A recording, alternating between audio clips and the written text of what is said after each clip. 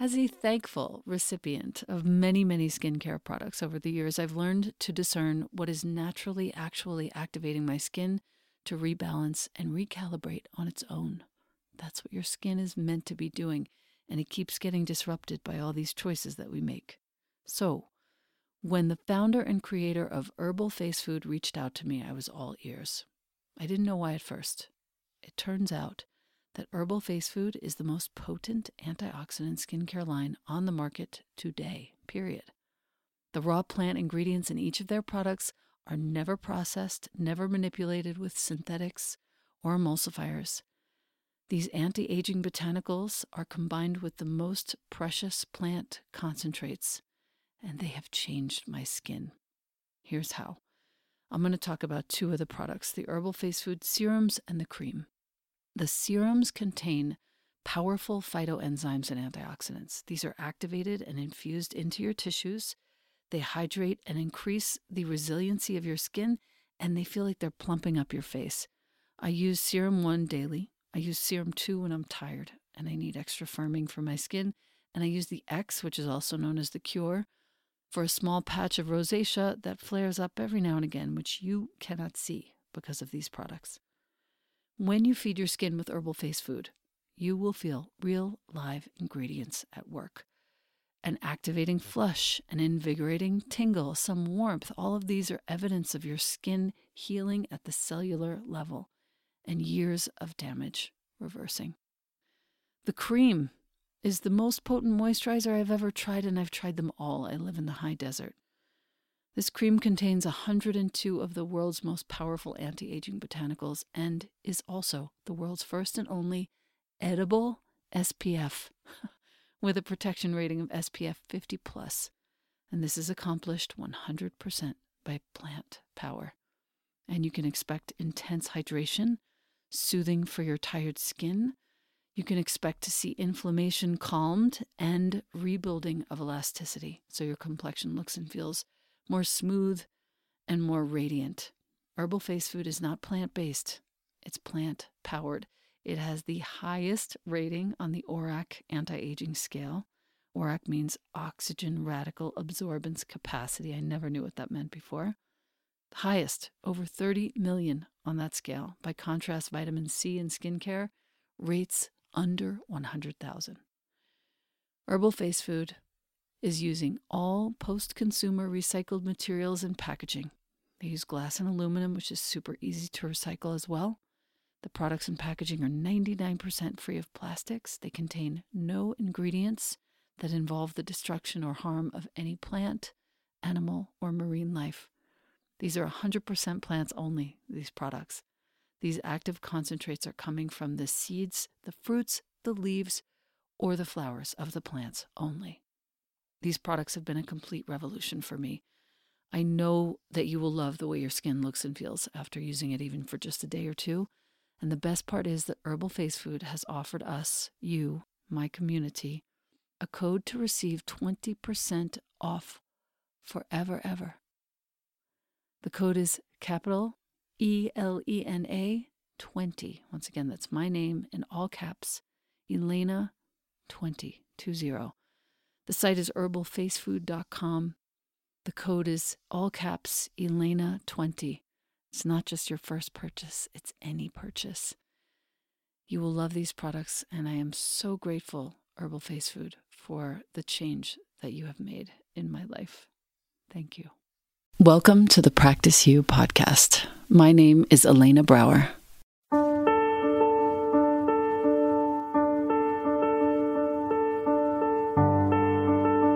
Let's dive into today's conversation regarding life's myriad transitions and how we refine our responses in our relationships, our wellness, our households, our work, and in our practices. You are invited to learn and love and listen with me. Welcome to Practice You.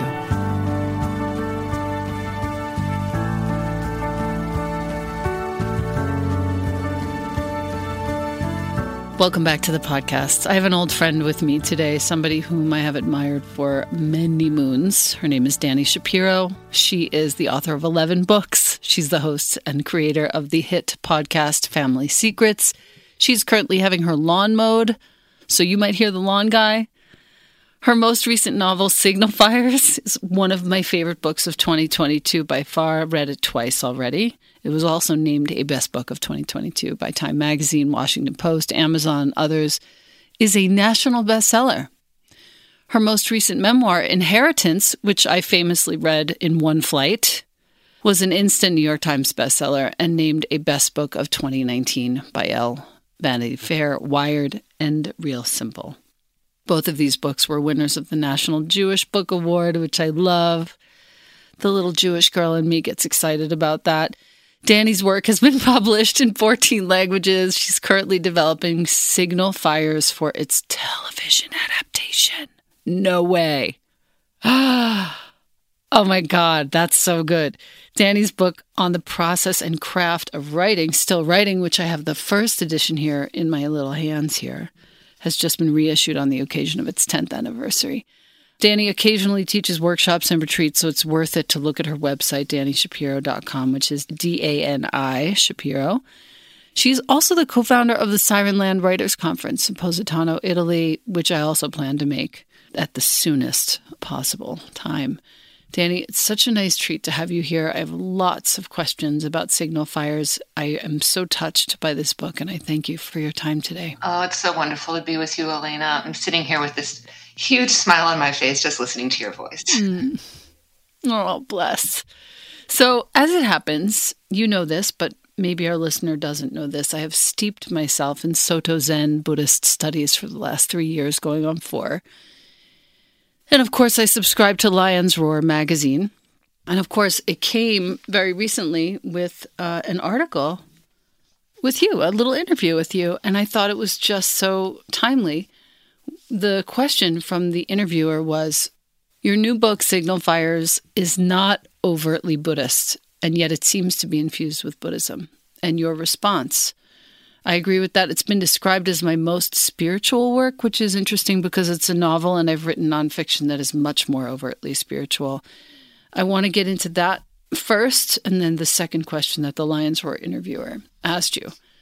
I am on page 102 of Signal Fires, and this is a chapter about Waldo. And as this book proceeds, our dear listener, you will find that we skip generations and we skip around in the chronological time spectrum in such a way that it is at first a little bit jarring and also very exciting. And the challenge for we, the reader, is to follow along, let go of all the needs for things to be in order chronologically, and just dip into what's happening. I love this so much because you talk, I'm going to read a few paragraphs if that's okay. Please. And you take us around in his life in such a cool way. He's crossing mountains, valleys softer than moss. All words he doesn't yet know. Will be 3 years of no words before his parents send him to the cold office building where a lady will show him flashcards. Bug, dog, girl, bed. Trying to get him to use his words. Use your words, Waldo. He will hear this many times and understand just what is being asked of him. But the words won't come. They will be locked in a place within him. His mother will worry. Her creased forehead, her puzzled eyes will imprint themselves on him, something he will carry all his life. Whenever he disappoints a woman he loves, it will be this look on his mother's face that he sees without knowing it. He will be a grown man someday, an esteemed professor of astrophysics, who is unable to use his words. Talk to me, Waldo, his wife will say 1,000 times. Talk to me.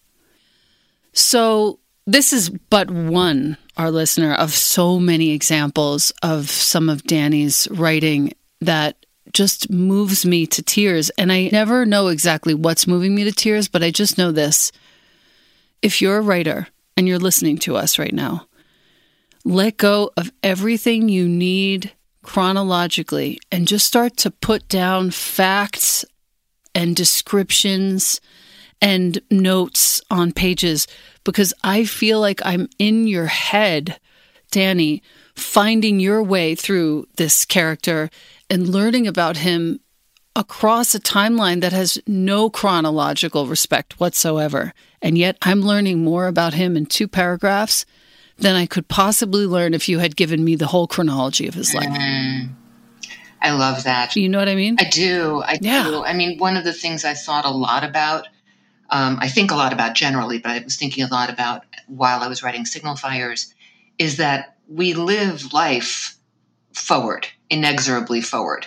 I mean, time actually does move chronologically forward, but our experience of time and of memory and of our lives and of our inner lives are nothing if not like achronological. They are kaleidoscopic. And I really wanted to try to capture that in this novel and in the way that this constellation of characters, as I think of them, Waldo being my favorite. So I'm so glad that you read a bit in Waldo's world.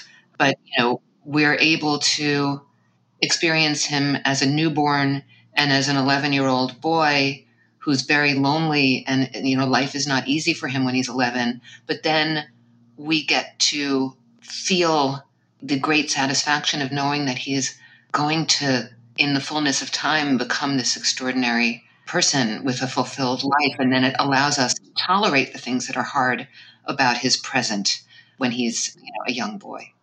And certain poems of mine, in a late editing, it inspired me to change a few things around and stop thinking my reader needed to have things in order and really kind of go off what I thought I had to do in a way that made things very, very moving and touching for me, as I was writing them. I love hearing that because I think what that really does when writers are able to do that, whether it's in poems or in novels or memoirs or essays, is it allows the reader in by respecting the reader and trusting the reader. Trusting. Yeah. In trusting the reader, there is this way in which the reader is participating, is stretching along with you in a way the writer is reaching out a hand and the reader is touching that hand, grasping that hand. And it is a kind of dance. And I think when writers, myself included in my earlier work, and, it's something that I just think about a lot, when we feel like we need to guide the reader, that can veer into controlling the reader and not allowing for that very satisfying feeling of being inside a piece of work. Yes. And inside a family. Mm-hmm. Page 103, there's a later paragraph in this description of Waldo. At the foot of his bassinet, a handwritten sign, Schenkman. This is he, Waldo Schenkman, the latest in a long line of Schenkmans, heir to all of it. The rage, the fear, the kind-heartedness, the confusion, the loneliness, the instinct for survival that stretches back from the hospital in Avalon to a house in New Jersey to a shtetl in a country that no longer exists. This too he will carry. I mean, wow. Can a little chain of letters on a page become words and walk a whole body into another time? Yes. Wow. Oh, thank you. I mean, that was everything that I was aiming for, hoping for in creating these characters and this world. And in order to do that, one has to leap. And one can only leap really not knowing if there is ground, if it's going to work or not. And so all of those feelings, like the passages that you read, are in a moment in the novel where Waldo is being born, right? So Waldo himself is certainly not, he certainly doesn't have that language. The narrator or me, the author, is supplying him with that language, is offering the language and the scope of his whole life that already exists. It's funny, I was thinking just today, Elena, I was thinking about my son who's now 24. I was thinking about the moment when I was breastfeeding him when he was about, I want to say 5 or 6 weeks old, whatever the age is where an infant really smiles for the first time. And it was the middle of the night. It was, 3 a.m, and I was there, and I can bring back the chair that I was sitting in and the TV that was on silent and, in the background, and the flickering lights. And we were on 92nd and Broadway on the 12th floor. I remember the whole thing. And I looked down at him and I really thought I was hallucinating, because looking up at me and connecting like so intensely with this huge grin on his face was my infant. And the feeling I had was, I know you and you know me, and we have always known each other, and we will always know each other. And that feeling of like, I know you, I know the person that you're going to be someday is already within you. And that was something I so wanted to try to capture in fiction. Whew. I have tears in my eyes. I'm remembering the glider on Greenwich. And Dwayne. This leads perfectly into that second question from the Lions Roar interview. What are some spiritual concepts you've grappled with in Signal Fires? And you answer like this. I was thinking a great deal about time and death and energy. The structure of the novel is not chronological. It moves around in time. It was the only way I could tell a story about the feeling I have that whoever we've been and will ever be is always alive within us. I find that to be a very comforting idea, and I gave some of that thinking to several of my characters.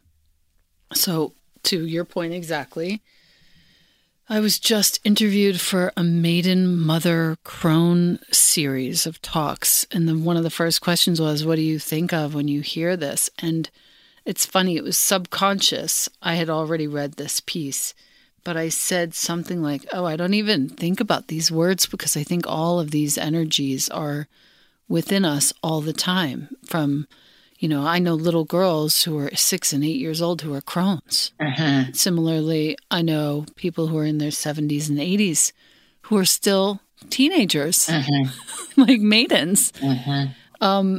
I just want to echo that point that if you're listening to us and this is resonating for you, just know like time is kind of an illusion, and you're still the person that you're picturing, and you're also on your deathbed right now. How are you going to show up? Oh my God, it's just such a huge concept. It is, and it's paradoxical because it can seem on the surface of it terrifying, but in fact, when you scratch the surface and get beneath it and are inside of it, it's enormously comforting. And Signal Fires is a book that some hard things happen, to some of the characters within its pages, because it covers a swath of 50 years. And if you cover a swath of 50 years in a variety of people's lives, some hard things are going to happen.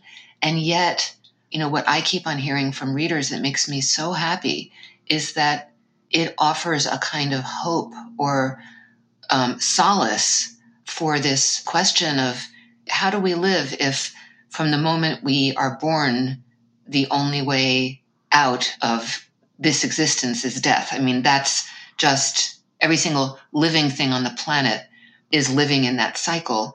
And so how do we do life?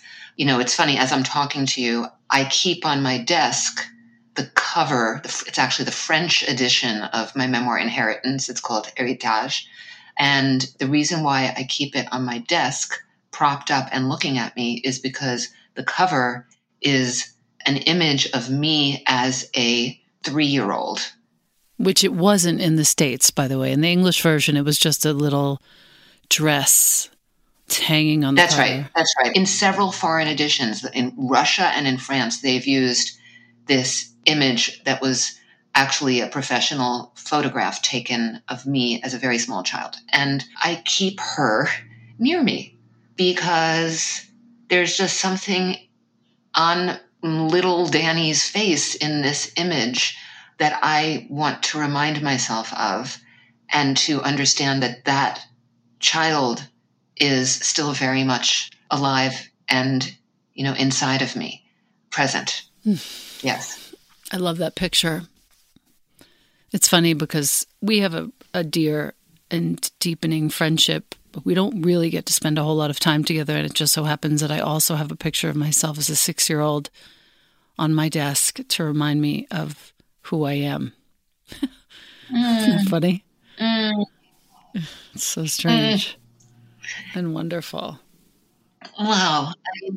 It is. And we share that curiosity and desire, I would say, that I feel to sort of hold all of the selves, even the ones in this particular case, that's a pretty comfortable one for me. But, I have an image of myself from my very brief modeling career in the 1980s, and it's hanging in our basement. My husband calls it my star 80 picture. And, I don't have a particularly comfortable relationship with that photograph. I mean, my eyes are sort of vacant. I'm lost. I'm a mess. I'm, really like sort of at a low point in my life. But that too, her too, she's alive inside of me too. At least for me, I feel like all of those, Russian nesting dolls, or in my memoir Hourglass, I use a metaphor of those paper dolls that, some of us made as, that you cut out and then you open them and they're all connected. They're basically all holding. Thank you, Element, for sponsoring the Practice You podcast. We have been personally using Element for well over a year. Element is spelled LMNT. Elemental electrolyte salts that have completely changed the game around my house. Every night before bed, James and I split a packet. Helps us sleep, helps us get good solid rest, and helps combat fatigue, muscle pain, fogginess, irritability even. Did you know that your cells need electrolytes for optimal function? And if you're struggling with any of those things, you might just be deficient in electrolytes. They facilitate hundreds of cellular functions in your body, including nerves, hormone regulation, nutrient absorption, fluid balance. Element contains 1,000 milligrams of sodium, 200 milligrams of potassium, and 60 milligrams of magnesium. No artificial anything in here, no sugar, no nothing. My favorite flavors, as I said, orange watermelon and the chocolate caramel in hot water is just incredible. Element comes in tiny single-serving packets you can carry with you wherever you go. They're great on planes as well. With my link, you get a free sample pack with any order so that you can try all the flavors. And that link is drinkelement.com/Elena. The spelling is drinklmnt.com/Elena. Thank you so much again, Element. Again, the link, drinkelement.com/Elena. Hands, and they stretch out, all of them, over the course of as wide as your arms can go. There are that many. It's so touching to me to hear you talk about these. It's as though we're marching through dimensions when we're talking, and I can see all the way into the past and all the way into the future. It makes me think about, I wasn't planning on talking about this with you today because I was going to save still writing for the Circle of Wonder when we talked toward the end of the month. It reminds me of the time that you had to put on that Agnes suit for the research at MIT. Oh my gosh. So for our listener, you need to get Still Writing. If you're even remotely interested in writing, you need to get Dani's book, Still Writing. But there's a part of it where she talks about going into this sort of study at MIT, and they put on a suit that helps you feel like you're much older than you are. Weights in certain places, spikes on the soles of the feet, like things that would sort of point to somebody who's 80 or 90 years old, the pains they would have, the heaviness, the gravity they would feel. Can you talk a little bit about that experience? Because you don't talk deeply about it in Still Writing, but it really dawns on me.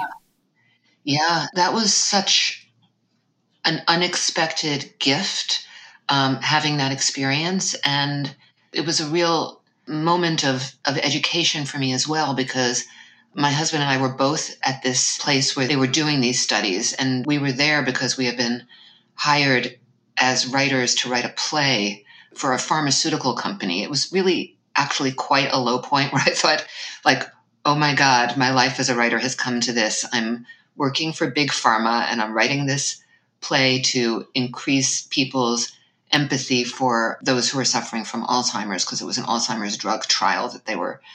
And yet, because we were there, one of the things that was happening there was this Agnes suit that had been designed specifically so that wearers would be able to increase the depths of their empathy toward people who are elderly and suffering with dementia. And I just randomly was chosen to put this suit on. It looked like an astronaut suit. It had bungee cords limiting your range of motion in your arms and legs. It had scratched goggles that were sort of yellow tinted goggles, really, really affecting your ability to see. Headphones that were creating just a ruckus of noise with sounds coming in and out that were sort of indistinguishable from one from the next. And Crocs that had been outfitted with spikes in the soles so that to mimic the feeling of neuropathy.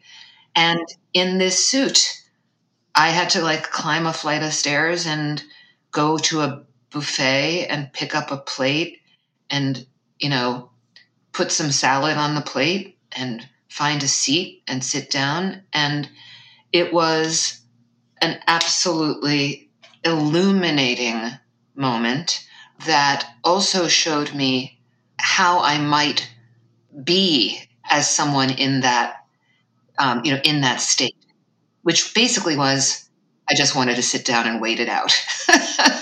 There were other people who were, fighters, or, were sort of raging against it or looking for workarounds.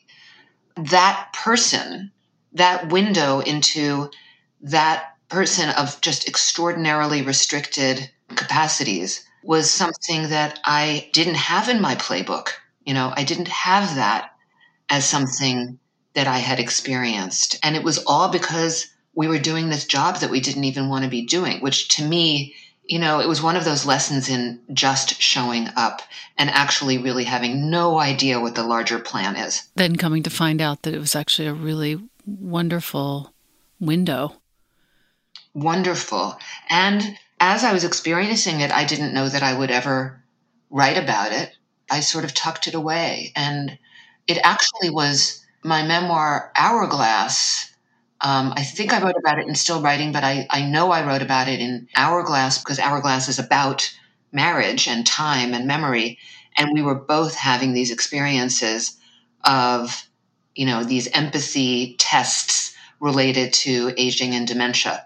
And we each handled them very, very differently, which was just absolutely fascinating to me. I got a little peek, like you're talking about the little peek in signal fires.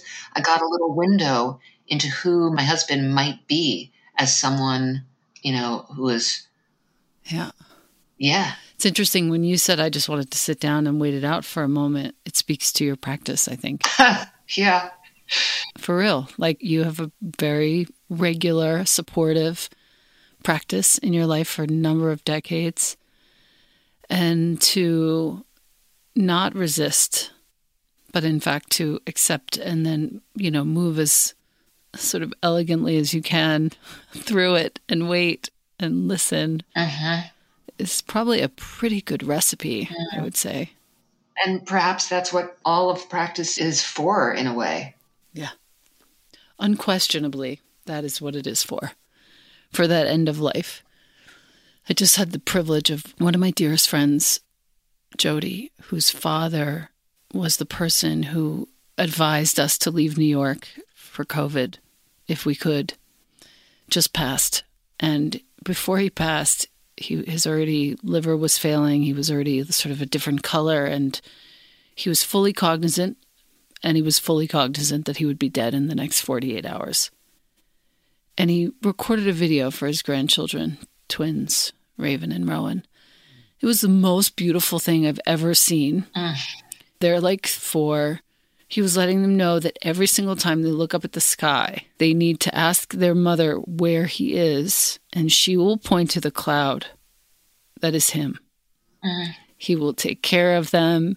He will watch over them. He will protect them. Like, he was this kind of a dude. It was the most touching thing I've ever seen, and it made me think, like, okay, this is something that I feel like all of us should do. Record the message to the folks that we love the most, maybe even once a year, just in case. It was so moving. And it was so, like, he was too far down on the screen. He was, like, lying down, so it was really an awkward angle. You know what I mean? All the things that you wouldn't do. This conversation made me think about that, and I wanted to share that with you. It was really stunning. No, that's beautiful. And yeah. And, I think in a way what we're really talking about, and the thing that was, so front of mind for me as I was working on Signal Fires, was interconnectedness. And, you brought up the COVID times, and, so many of our lives were so deeply impacted in so many ways by the last few years. I wrote a big chunk of Signal Fires during COVID, and I was really thinking about the ways in which we are all so powerfully interconnected. And I think about my dad, who I was very close to, who died when I was a very young woman. And I absolutely feel him with me every day. Like you just described, those twins are going to grow up feeling their grandfather with them, even if they don't have very strong memories of him, because of the gift that he left them with. Yeah. I have to hold myself back from talking about still writing until our next conversation, but I just want to really reiterate to our listener, I have to stay away from reading any more of Signal Fires to you because I will ruin the surprises that are coming to you. Signal Fires is one of the most uplifting, twisting, gorgeous, stunning, help you think about the details of your life and your choices book I've ever read. And I want to really encourage you, if you're listening, to get Signal Fires and read it and bring it on a trip, or, plan a weekend where you're just not going to put the book down unless you're eating or showering, because it's fast and it's going to sweep you up under its skirt and take you in and help you to see the world completely differently. Well, that's beautiful, Elena. Thank you. It's true. It's totally true. I was weeping so many times. What I will say, the very last page 217, there's one line that I pulled out. The whole crowd is here, invisible, surrounding them. The air shimmers with everyone he has ever loved. That just, like, I'm not spoiling the book. I'm not doing anything, but I am saying, like, wow, should we all feel this at the end of our lives? Should we all feel this when things are difficult? May our listener, may you feel this when things are difficult, that the air is shimmering around you with everyone you've ever loved all the time.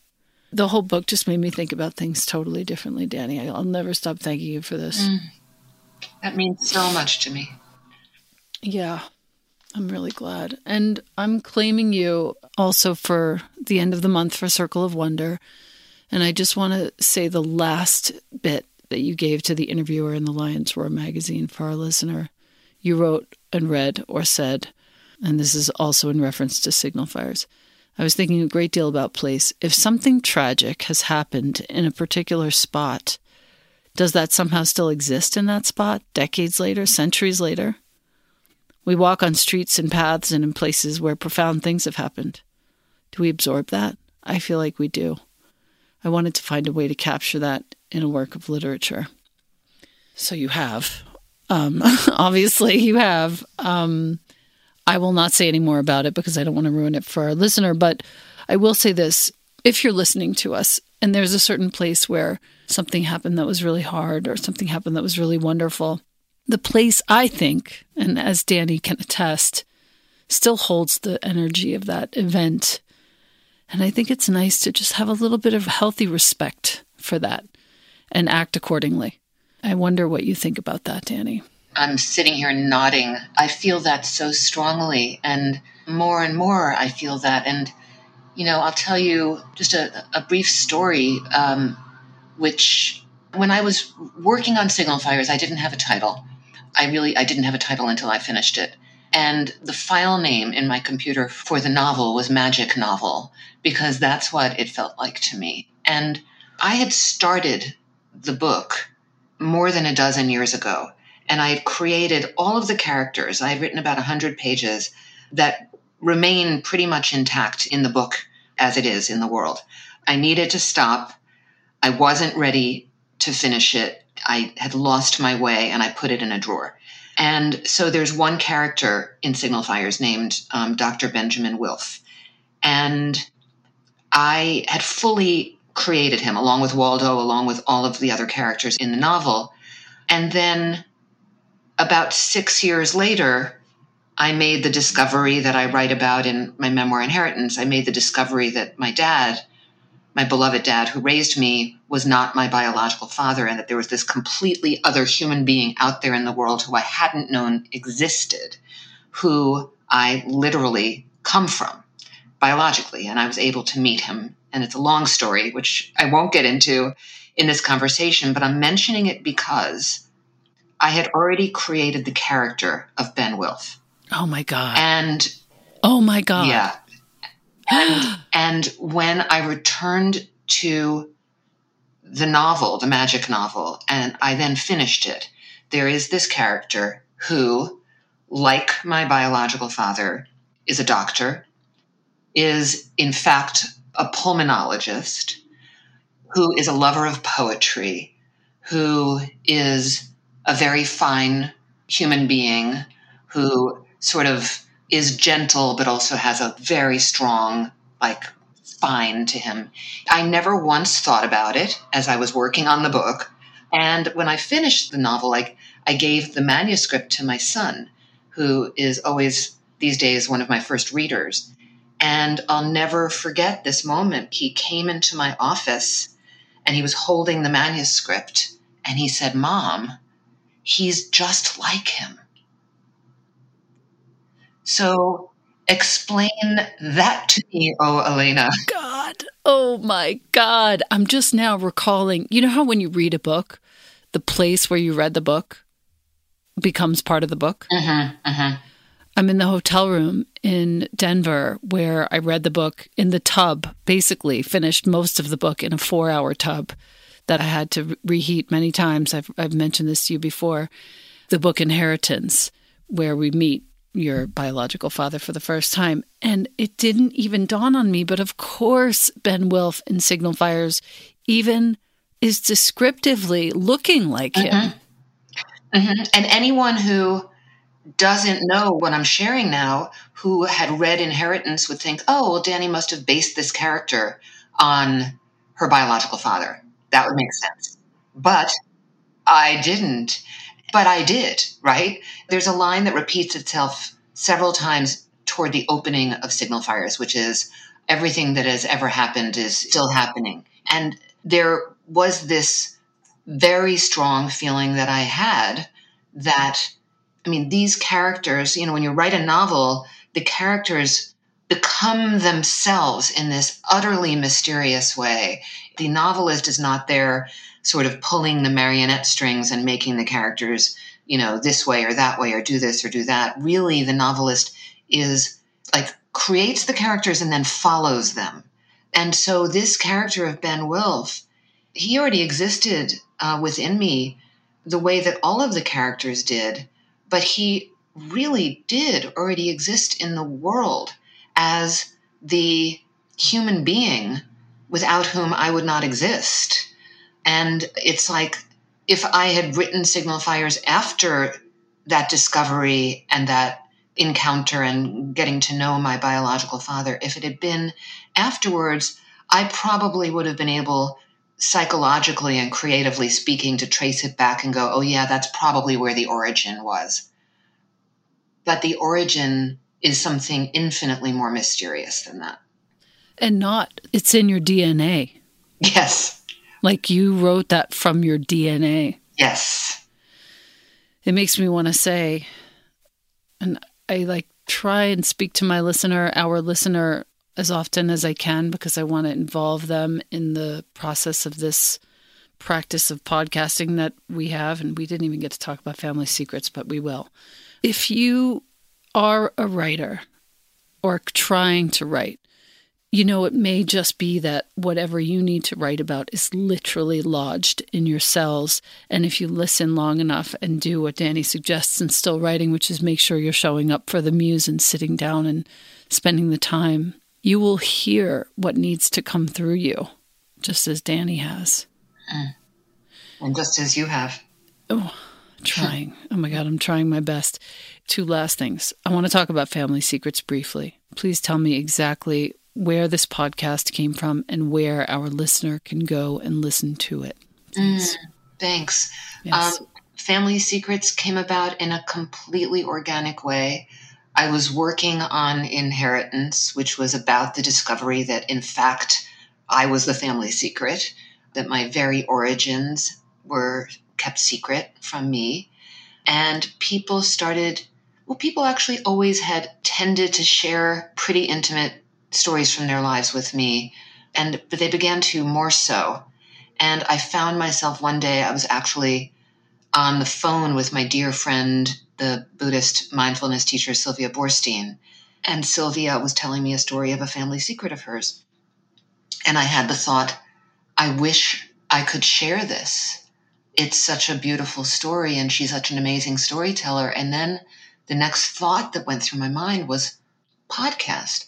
I wonder if there's a podcast where the host or the creator of the podcast really does a kind of impeccable deep dive with a guest into the evolution of discovering a family secret, or the evolution of holding a family secret, or the evolution of realizing that you've kept a secret somehow from yourself. So I started the podcast, and as it turns out, this is now 3.5 years ago, and it turns out that it really, really resonated because I think most families do have secrets, do carry secrets, and sometimes that's, kept in the name of love or protection or fear or shame. But when they come out, they all really tend to share something when they kind of see the light of day and when they're aired out. And so the podcast is now in its 8th season. Wow. And has a really, really wonderful community of listeners. So 8 seasons means each season is 10 episodes. That means that I've sat down and done these really deep dives with 80 souls at this point. And it's been such an honor and a privilege and a kind of amazing thing for me as someone who spends most of my time very much in my own inner life and alone in a room, being able to really connect voice to voice. I mean, to me, right now we're having a conversation. We're not looking at each other. Our listeners will be listening to this conversation in their ears, in their car, or when they're folding laundry, or when they're out for a hike, or, it's a very intimate experience. And I love that so much about it. And so, yeah, it's just been one of the gifts in my life. And in terms of, you can, wherever you get your podcasts, as they say, just Family Secrets is available. Wonderful. Wonderful. I'm so grateful for all the work that you've done. And the last gratitude I would like to deliver once again, and I'll repeat this many times over, but you're pointing me in the direction of Anne Truitt, artist and writer, was also a big game changer. I ended up including one of her quotes in my book of poetry as one of the very few other people's quotes that I included. And also you have a poem in there, but we'll talk about it in the next time we talk. I forgot to bring the book with me here. I look forward to that.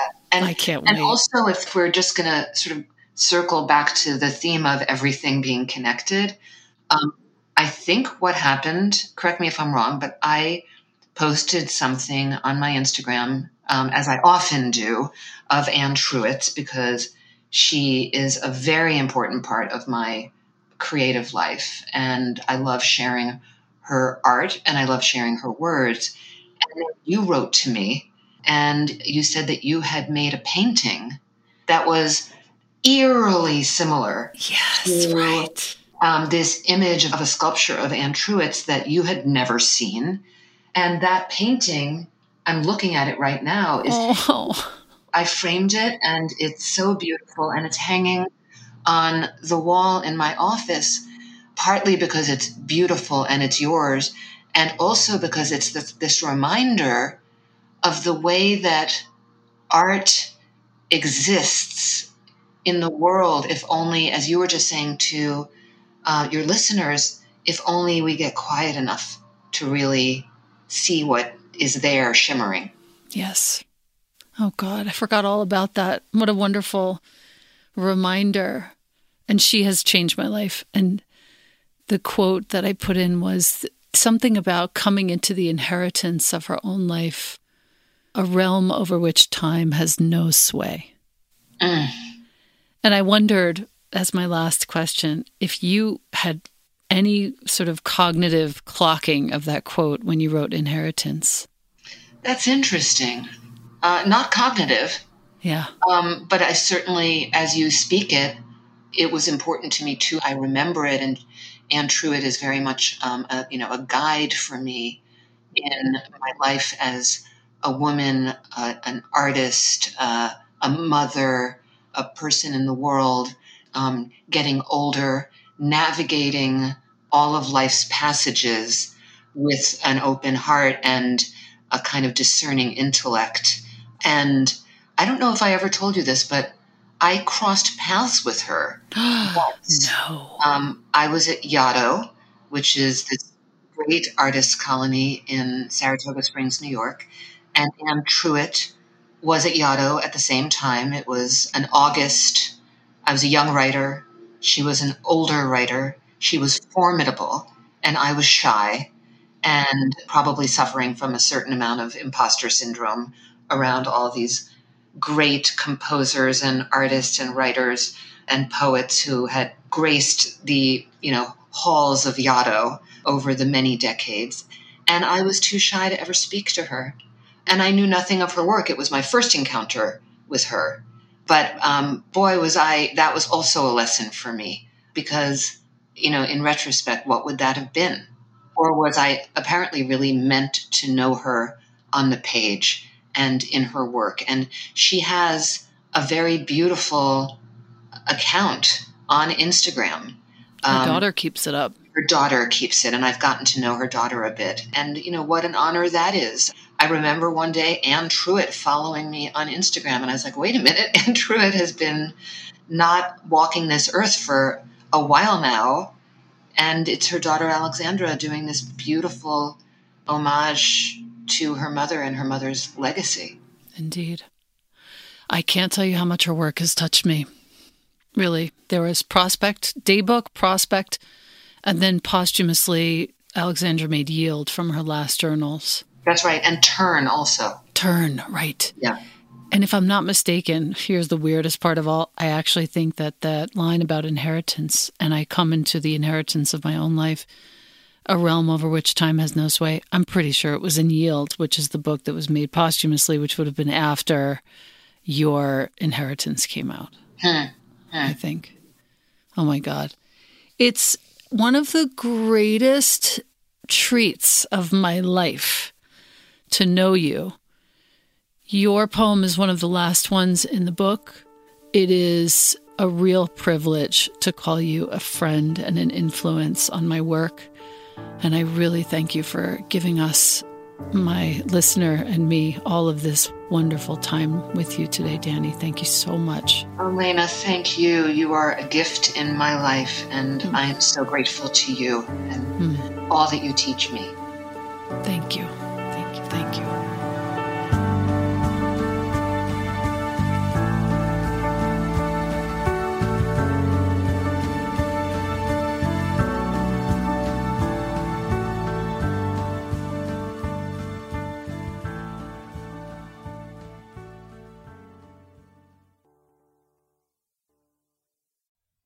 Thank you, AG1, for sponsoring the Practice You podcast. My listener, you've been hearing me talk about AG1 for some time. I think I've been taking it daily for almost 3 years. 75 high-quality vitamins, minerals, whole food-sourced superfoods, probiotics, and adaptogens in one scoop in the morning. The best way to start your day. Supports your gut health, your nervous system, your immune system, your energy, recovery, focus, and longevity, the conversation of the moment. The taste is delicious. It's suitable whether you eat keto, paleo, vegan, dairy-free, or gluten-free. It contains less than 1 gram of sugar. No nonsense in here at all. It's a multivitamin that your body will actually absorb. If you are wanting to make an investment in your health and longevity, AG1 costs you less than $3 a day, far less expensive and definitely less time-consuming than many different supplements. Reclaim your health, arm your immune system with convenient, delicious daily nutrition. And since you listen to the Practice You podcast, Athletic Greens is giving you a free 1-year supply of immune-boosting vitamin D and 5 free travel packs with your first purchase. All you have to do is go to athleticgreens.com/Elena. Once again, that's athleticgreens.com/ELENA. Take ownership of your health, my listener. And thank you, Athletic Greens and AG1.